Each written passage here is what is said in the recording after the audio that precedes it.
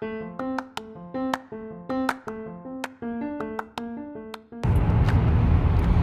friends, this is Carrie. You're listening to the Everyday People podcast, where everyday people talk about everyday things. So I did it. I made it another week. I made it to another physical therapy visit, and I'm on my way home. And I got to say, you guys, I'm feeling like a new woman because this was my fourth visit.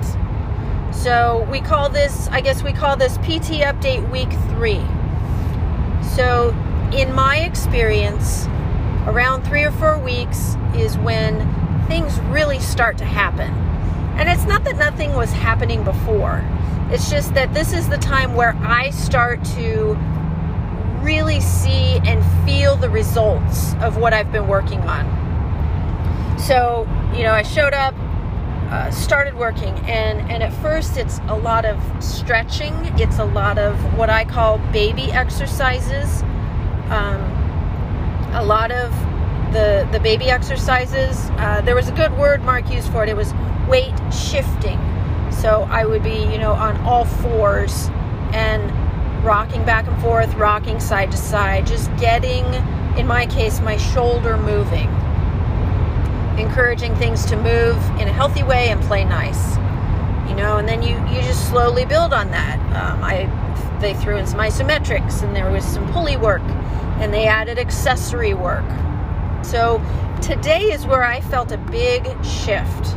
There were, I think, 4 new exercises, and they were either a whole new thing added or taking an exercise, I was already doing it, and progressing it, changing it, so I was doing the next level. So those rockers I was talking about, I don't do rockers anymore because I've graduated from weight shifting to weight bearing. And so instead of being on all fours, rocking back and forth, I am doing what you might call a bear hold. So I'm on all fours, and then you lift your knees off the ground just a little, maybe an inch or two, not much. And you engage your core really well, and you hold it. And, where I was moving arms up and down the wall, now I'm tilted, supported by TRX bands, leaning into the air and relying a lot more on my own body, my core strength, and moving my arms and building that shoulder strength and shoulder stability. It was definitely hard work, and it's so funny to say that because it continues to be so surprising to me how these simple moves are still a little bit difficult. I was doing a rowing move, a single arm rowing move, and Mark got me started, and he was checking my form, and things were looking great, and he's like, all right, there you go, nice and wobbly. I was like, that's good though, right? He's like, yep, you're working, no worries. And I must have, 5 or 10 times today. Hey, Mark, my arm's wobbly. Still good? Yep. Hey, Mark, my ligaments and muscles, they're kind of crackly in my shoulder when I move them. Still good? He's like, yep, all good. It made me feel so reassured and so confident. A, that I am getting better, and B, that I'm doing helpful things and not putting myself at risk for re-injury.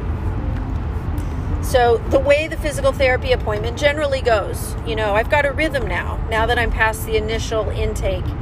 You show up, they put you on heat because it helps loosen things up, and then you get a little quick checkup to see how things are doing, range of motion, strength, movement, blah, blah, blah, and then you get to work.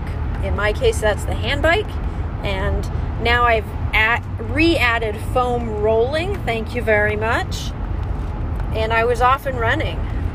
So now I've got my revised routine for the next week until I go back, and we'll see how things go. From here on out, to be honest, it can start to feel tedious. Once you get into weeks 5 and 6, 7 and 8, and depending on how long you go, it ends up being more of the same, and then it's either more reps or more sets or add a bonus bicep curl or something like that. So we'll see how things go. But today is exciting. It was a really good day. Again, just so thankful that I am working with a PT that I trust and that I know is really helping me to come back to full speed, even though it's very gradual. So the other thing, I'm completely drawing a blank. I should probably write things down before I come on here and talk about them. I feel like that would be a proactive thing that a grown-up would do. Huh.